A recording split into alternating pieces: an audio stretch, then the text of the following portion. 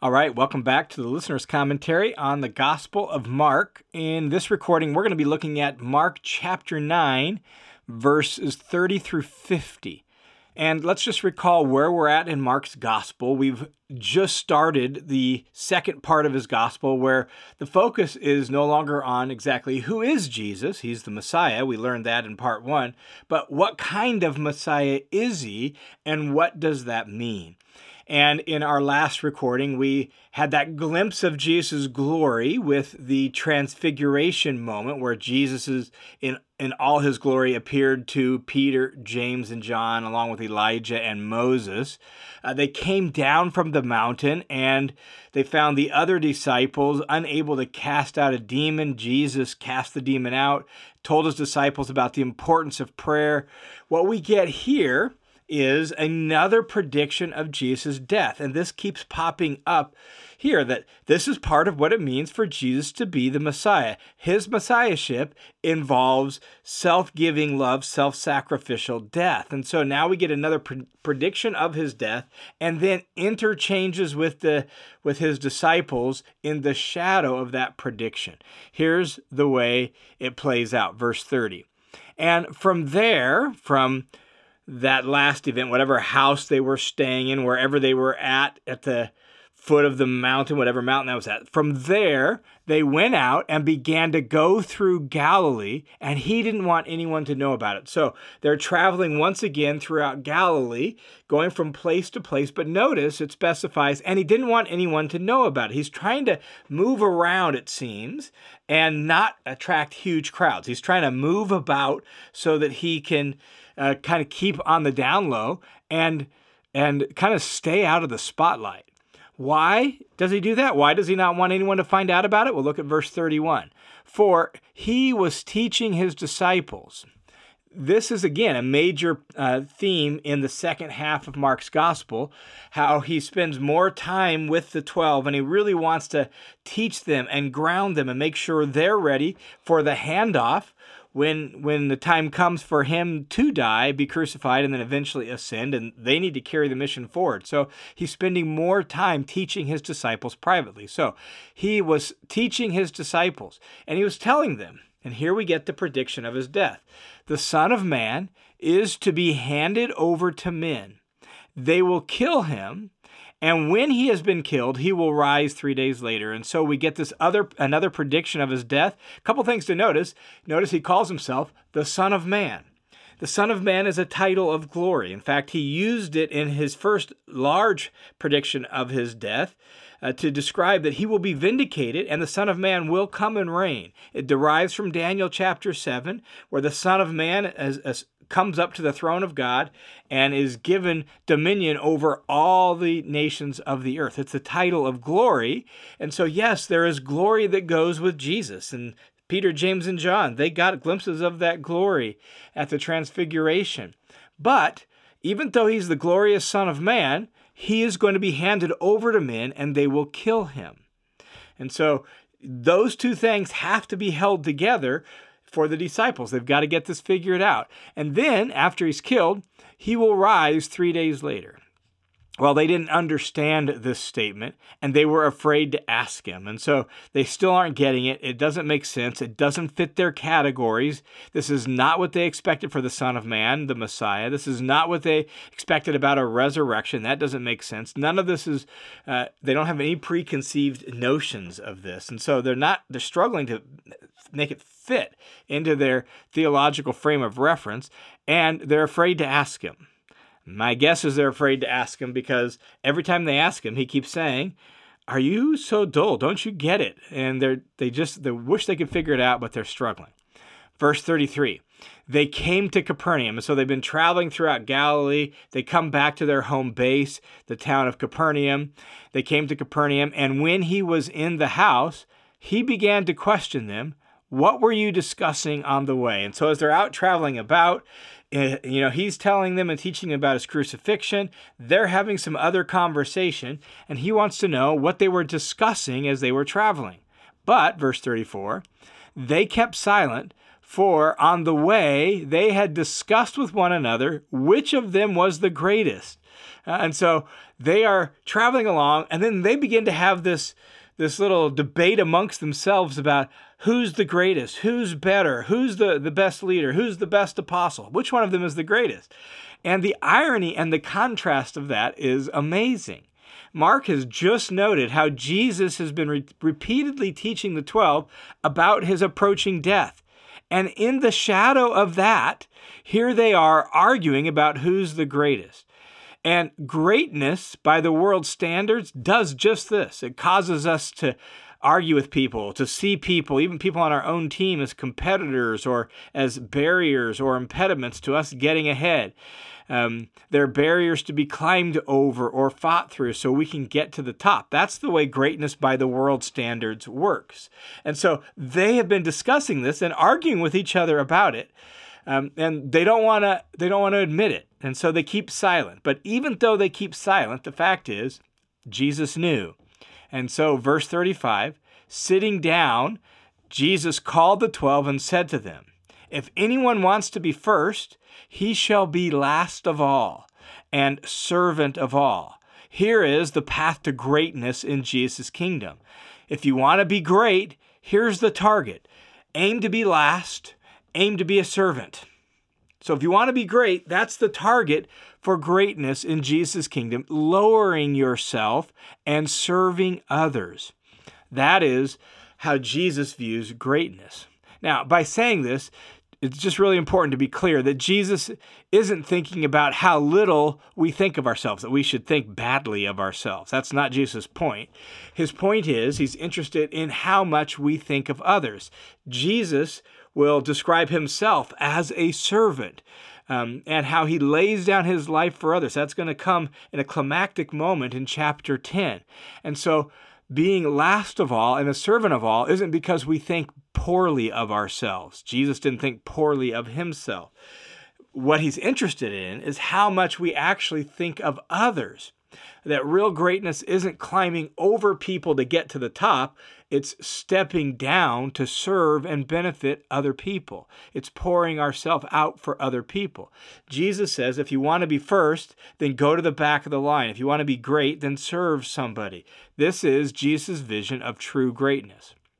Then what Jesus does is he actually gives them a concrete picture of what that might look like from something that made sense in their culture. Look at verse 36.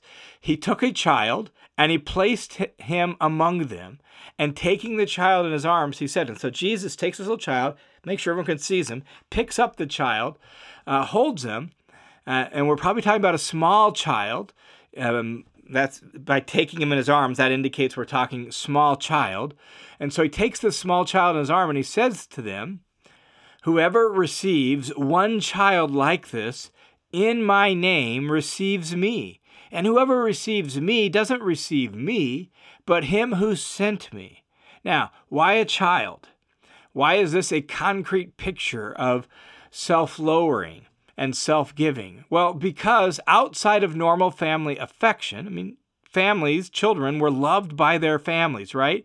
But outside of normal family affection, children in that world, and really in most societies, have very little social value. They have no money, they have no status, they have no influence, right? They have little ability to contribute to society.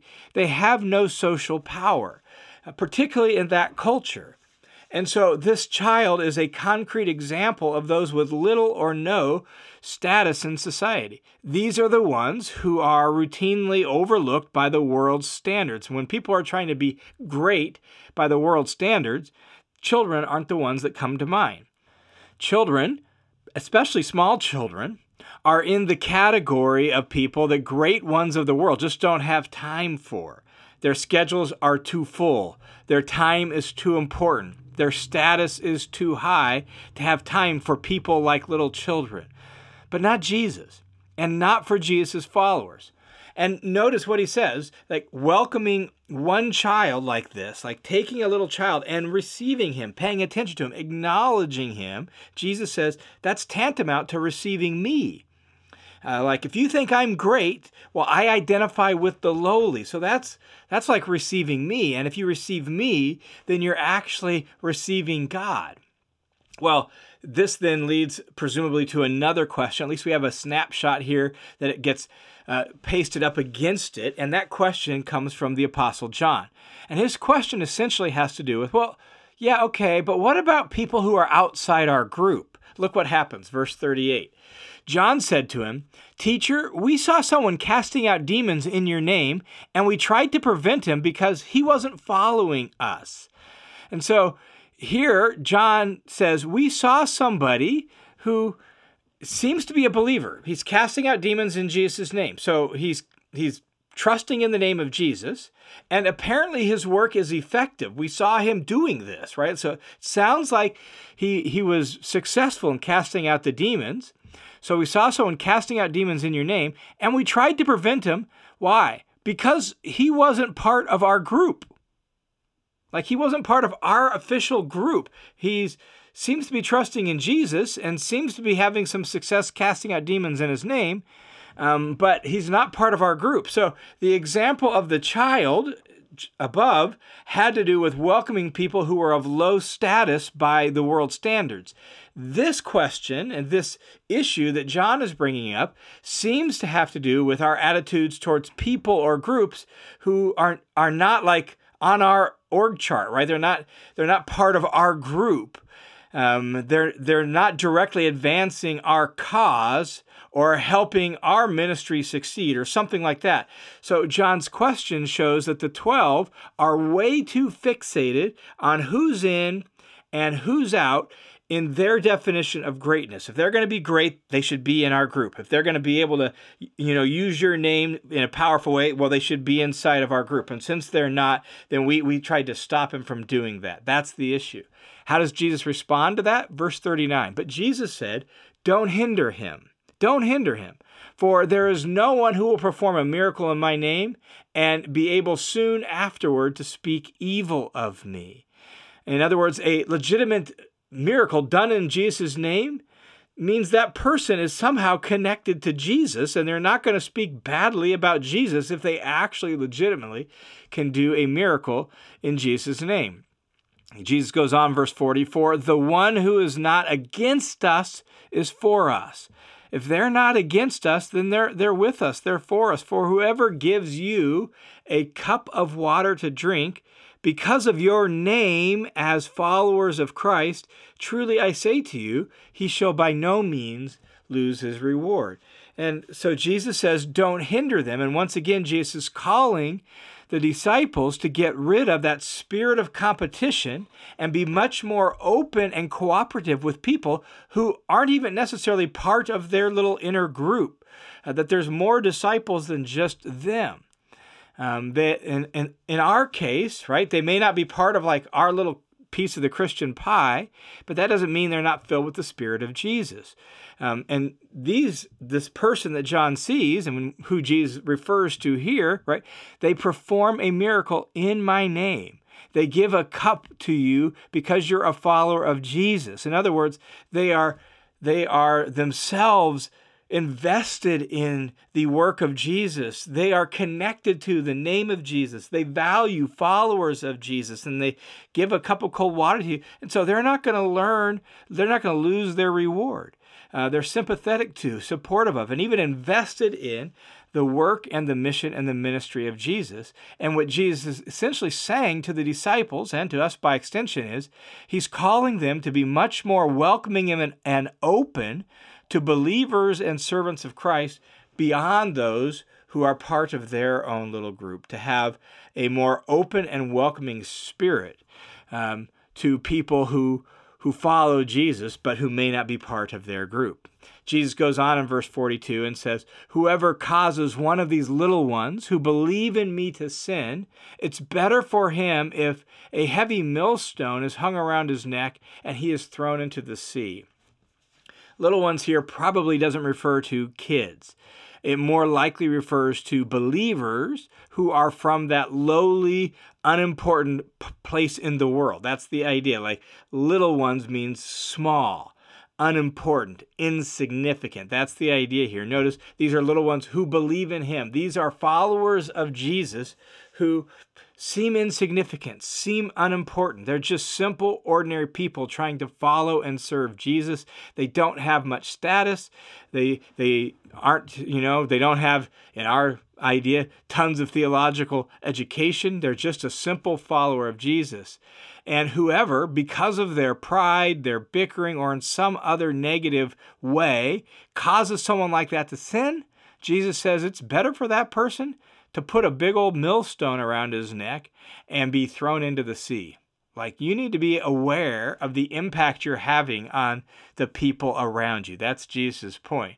And so in the context of both these stories, the issue has to do with the disciples and their bickering about greatness, their misunderstanding of what greatness really is. They're preventing someone who's trying to serve Jesus because they're not part of their group.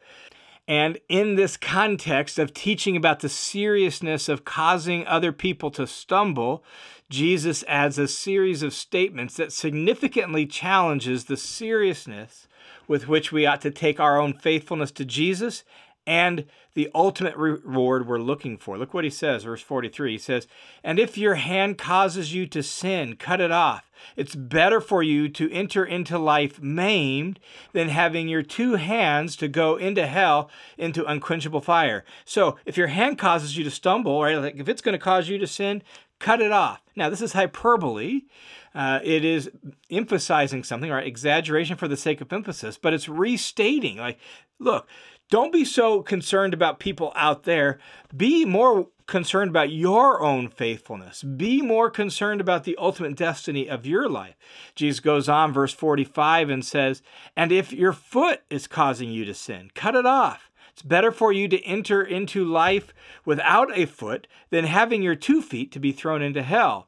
And again, if your eye is causing you to sin, throw it away. It's better for you to enter the kingdom of God with 1 eye than having 2 eyes to be thrown into hell, where their worm doesn't die and the fire is not extinguished." And so all 3 of these statements here emphasize the seriousness with which we ought to take our own faithfulness and obedience to Jesus, and emphasizes you got to pay attention to the ultimate destiny you're heading to. Like, sin is an impediment to eternal life, and so your faithfulness to Jesus is the most important thing.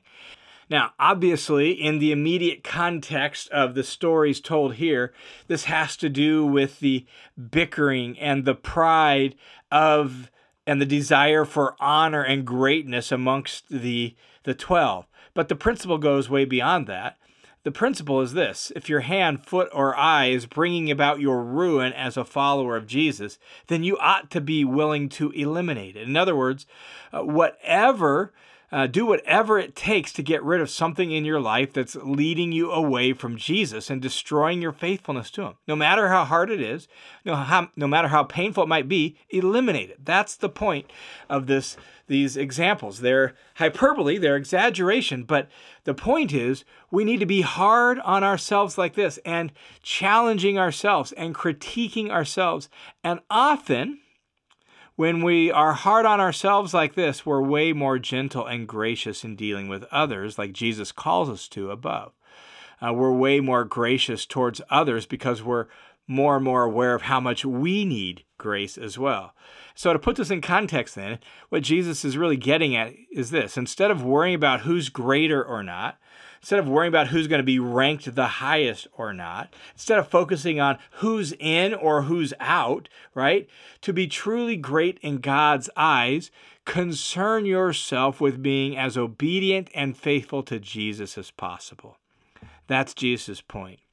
Then Jesus wraps this all up with a series of statements, but what he means is not totally clear, just to be honest. Verse 49, "For everyone will be salted with fire. Salt is good, but if the salt becomes unsalty, with what will you make it salty again? Have salt in yourselves and be at peace with one another." So we get a series of statements, but it's not totally clear. We get the point of connection. Notice, everyone will be salted with fire.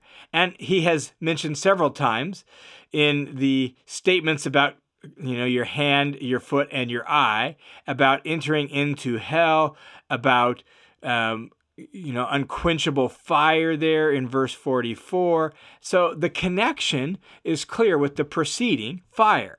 But what does he mean by everyone will be salted with fire? And the fact is scholars just aren't sure.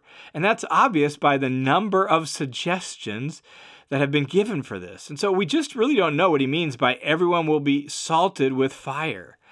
That's a strange imagery, and it's just not clear what he has in mind. But then he plays off of salt and attaches a statement to playing off of salt, a statement that we know in the other Gospels from other contexts.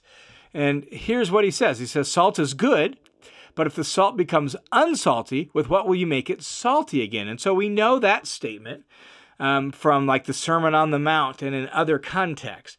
And the point is about losing your saltiness means losing the qualities that sets you apart and makes you useful, like adding flavor and being a preservative. That's the primary things salt did in the ancient world. It was a preservative and added flavor.